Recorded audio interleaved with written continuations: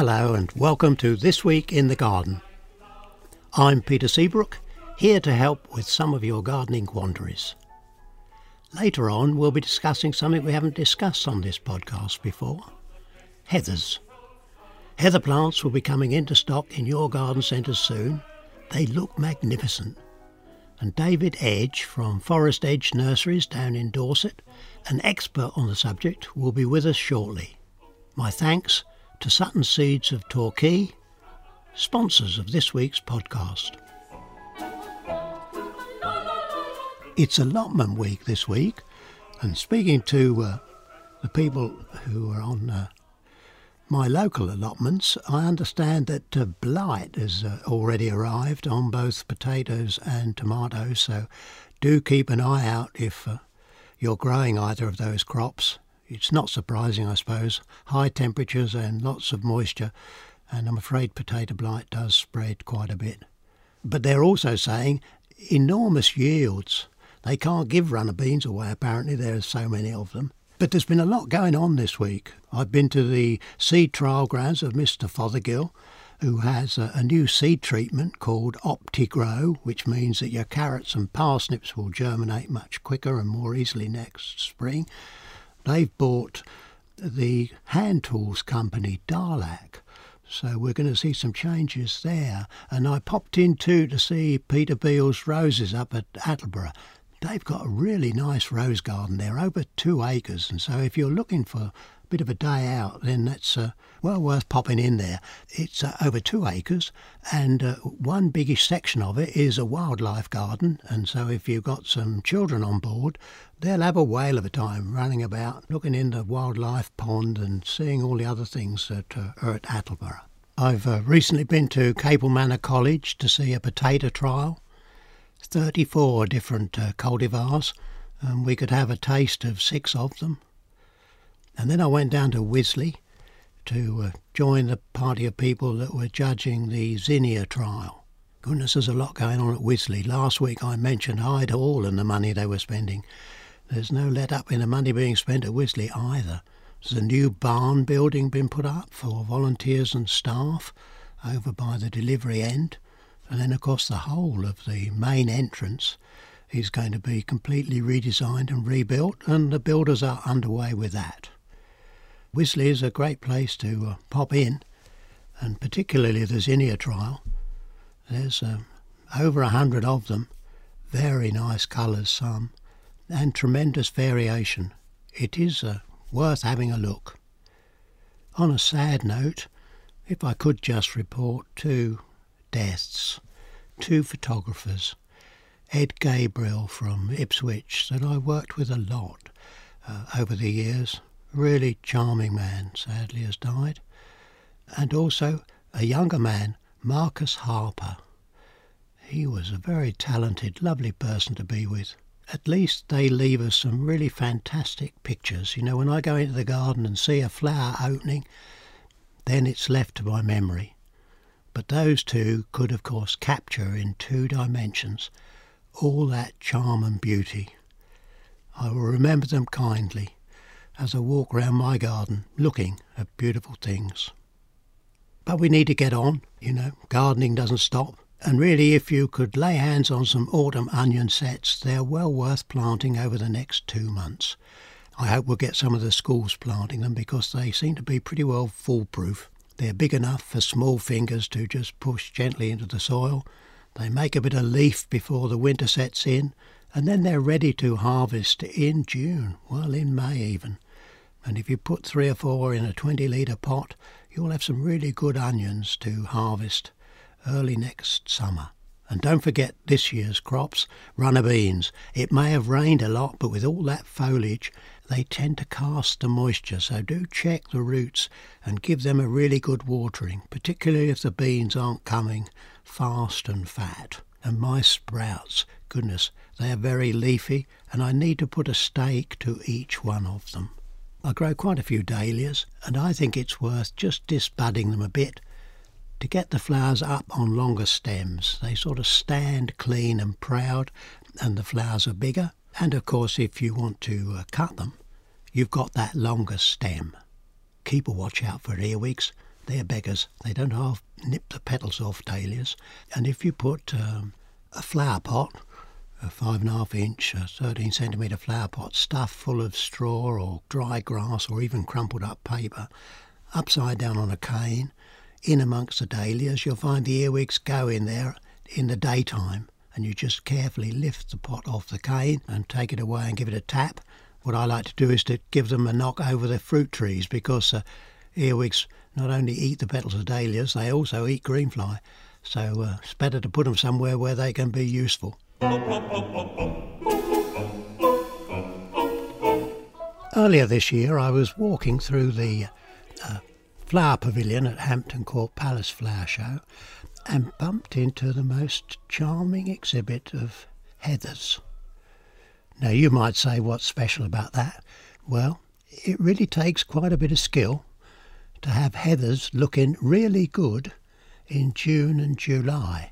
I mean, they really can provide colour all the year round. And the master behind this exhibit was David Edge from Dorset. Good afternoon, David. Good of you to join us. Lovely. Thank you very much, Peter. Good afternoon to have a chat with you as well. Yeah. I mean, that was a really lovely little exhibit. What tempted you out? Because you don't usually sort of trade with the public, do you? We don't normally, and we haven't done so for a number of years. Not that we've excluded the public, but we've gone more in the direction of selling direct to nurseries and garden centres, and that was the aim from the early years, really. Looking at your website, I mean, it looks as if you were made to be a heather grower. You actually apprenticed to the nursery trade at the beginning, is that correct? Yes. At age 19, I worked for a nursery in Dorset. It was Stewart's Nurseries, an old established firm there, and they very kindly put me through an apprenticeship, and one of the tasks there was the propagation of trees and shrubs, and that included heathers, and that's really where an interest grew from in those days. So the bug really bit you. But it must have been, quite a challenge to actually start up on your own. Well, I was quite fortunate in, developing an interest in heathers at the time that they were just becoming popular. And my parents had moved down from Wiltshire down to Dorset, and they bought a property with 1/3 of an acre of a garden, and part of that was wild heather, which, well, I started growing heathers as a hobby, and I think we got actually up to about 2,000 to 3,000 in my parents' garden. And I did a little bit of part-time work for other nurseries and garden centres, and they were interested in the heathers, and they bought some, and it went from there. And when I look on your website and see that fantastic show of colour, I mean, heathers, they're unbeatable, aren't they, for year-round colour? They're so universal. I mean, you can go from a plant that only grows to 2 or 3 centimetres high up to different types that will grow to 3-4 metres, and providing colour right through the whole year, really. There's a couple of months where a little bit lean, like in May and November, December, but even then you've got foliage colour and the different habits and different shades of green and bronze that provide interest right through. Now, do people need to be frightened about them? If you read any article about heathers, they'll immediately start talking about acid soil and how demanding they are. I garden on heavy clay, have had them since the exciting days of the 70s, and I find them quite easy to grow. Oh yeah, yes. I mean, most people can grow the kind of winter or spring flowering varieties on, and they're a much more tolerant and robust kind of family of heathers. But there's nothing like uttering the word ericaceous and acid soil to people to frighten them off. But as you say, heathers are not a plant to be frightened of. I mean, the general rule, although there are exceptions, is that the summer flowering ones require an acid soil, and the winter, spring flowering ones will grow on most soil types. If you just bear that in mind, then essentially that's a good rule to go by. I used to work a long time ago for a nursery up in Norfolk, and they used to go to the Thetford Forest by arrangement to collect the pine needle peat or leaf mould or whatever you'd call it. Boy, that was lovely stuff for rhododendrons, azaleas and heathers. So if somebody has a a bit of fall from a pine, this is one occasion when it is quite useful, isn't it? Oh yes, and you can get quite a lot of debris from pine trees over a season. And if you've trained the grey squirrels correctly too, they'll sit up in the pine tree and they'll chew the cones and break them all up down and let them fall down to the ground in nice little pieces for you. At last, they're used for grey squirrels. Eh? Oh yes, there is some. I seem to remember in a Northern Ireland garden, they had hedges made of winter flowering heathers, but quite low as a sort of alternative to box. Is that a sensible thing to do? Oh yes, they're quite tolerant of trimming. Actually, they are a plant that needs to be kept trimmed regularly. Certainly, you can't leave it for 3, 4, 5 years and then give it a good hard trim back into brown wood because it won't usually resprout. On an annual trim where you've got lots of young shoots, then that will form a very good hedge, and we've trimmed them into conical shapes and up to a height of getting on for about 1.5 meters at the moment. One of my experiments was to see whether you could grow them on a short leg, and some of the Aerugina family will take quite well to that. So kind of topiary is not out of the question with heathers at all. Well, if I could take a bit further on the sort of hedge thing, I mean, we have problems with box, so why not look for alternatives? And if we do use ericas, then we've got winter flower too, haven't we? Oh yes, that's right. The Erica cross dahliensis group, of which you've got Kramer's red and other flower colours through from pinks and whites and purples and gold foliages as well, lend themselves very well to that. And of course they're tolerant again on most soil types and very hardy. And so if I was to choose one or two for hedging, would Kramer's red be one of them? Kramer's red would certainly be very suitable, and there are a couple of other varieties. I mean, you've got White Perfection, which is a lovely white flower on light green foliage. Spring Surprise, which is a later flower, going more towards the shades of purple. But all of the Erica dahliensis family are very suitable for that. And they've got a little bit more vigour and height in them than some of the other varieties. And when would we prune? I mean, could we prune and shape the hedge at a time when we still had flower? Or if we trim repeatedly, presumably we'll reduce the flowering?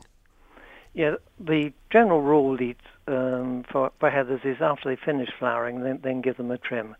And the Dahliensis group that we're talking about, they'll finish flowering towards the end of April, beginning of May.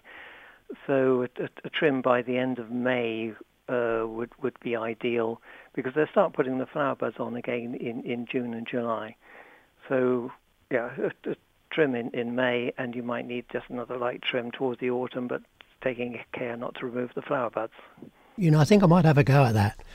I still have the small bed outside our back door that I planted, must have been about 1975, I suppose. And I really now need to strip it out. You can imagine how woody and miserable some bits of it are looking.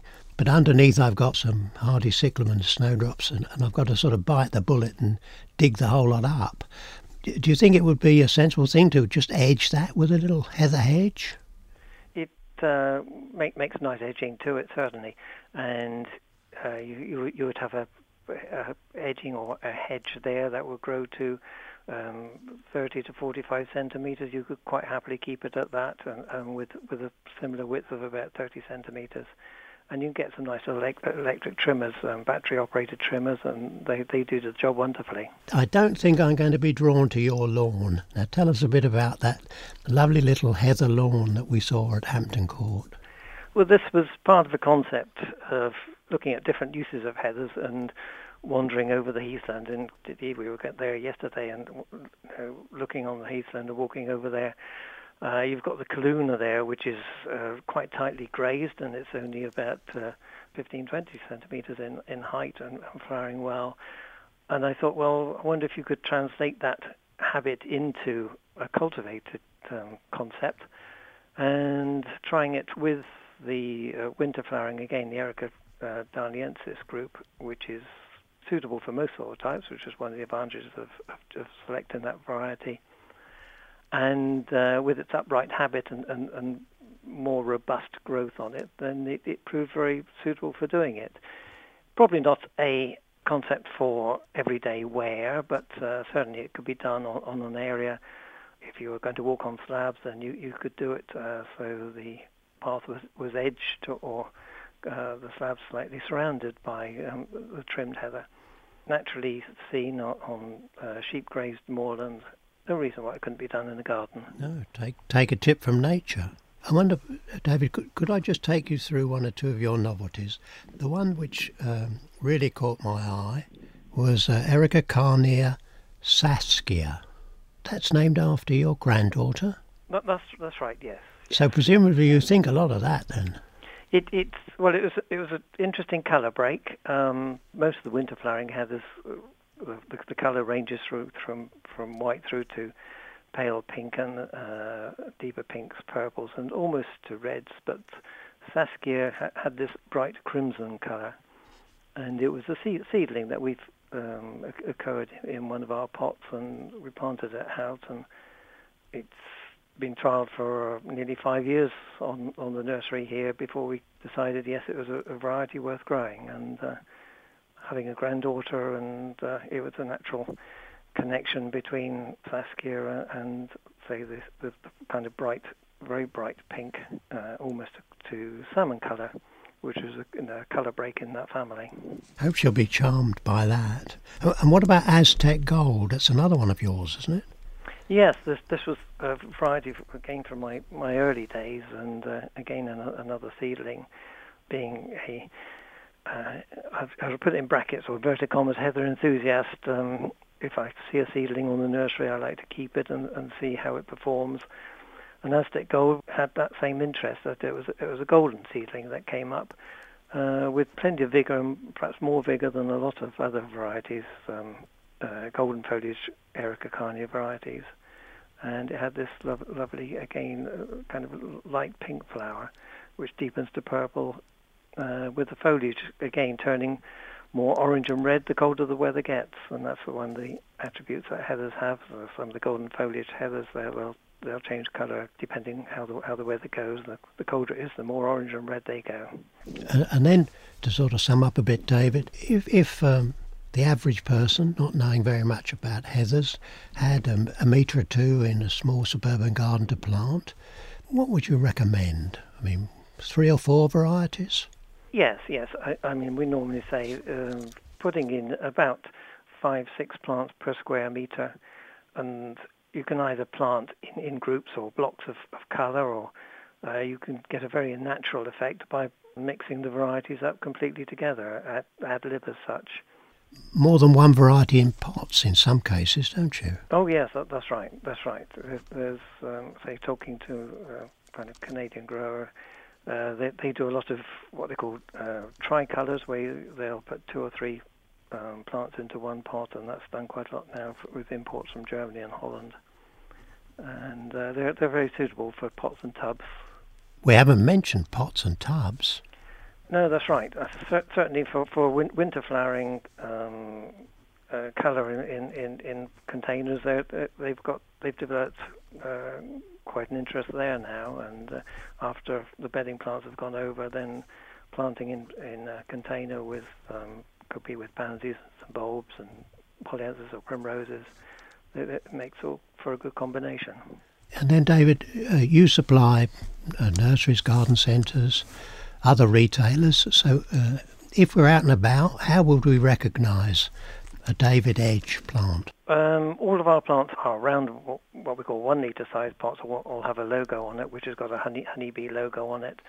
And our smaller plants all have our printing on the side of the pot, and a label also with the honeybee logo, because we like to promote the combination of heathers and the wildlife, especially bees. Well, I can certainly vouch for that. I mean, we had a hedgehog nest under our small heather bed within, 20 feet of the back door. So they're certainly great for wildlife. David, Thank you very much for joining us today. You're an absolute mine of information. I really welcome speaking to you. Thank you very much. And perhaps I can just mention that if anyone wants further advice and information, there's a Heather Society website which is full of useful facts and figures there.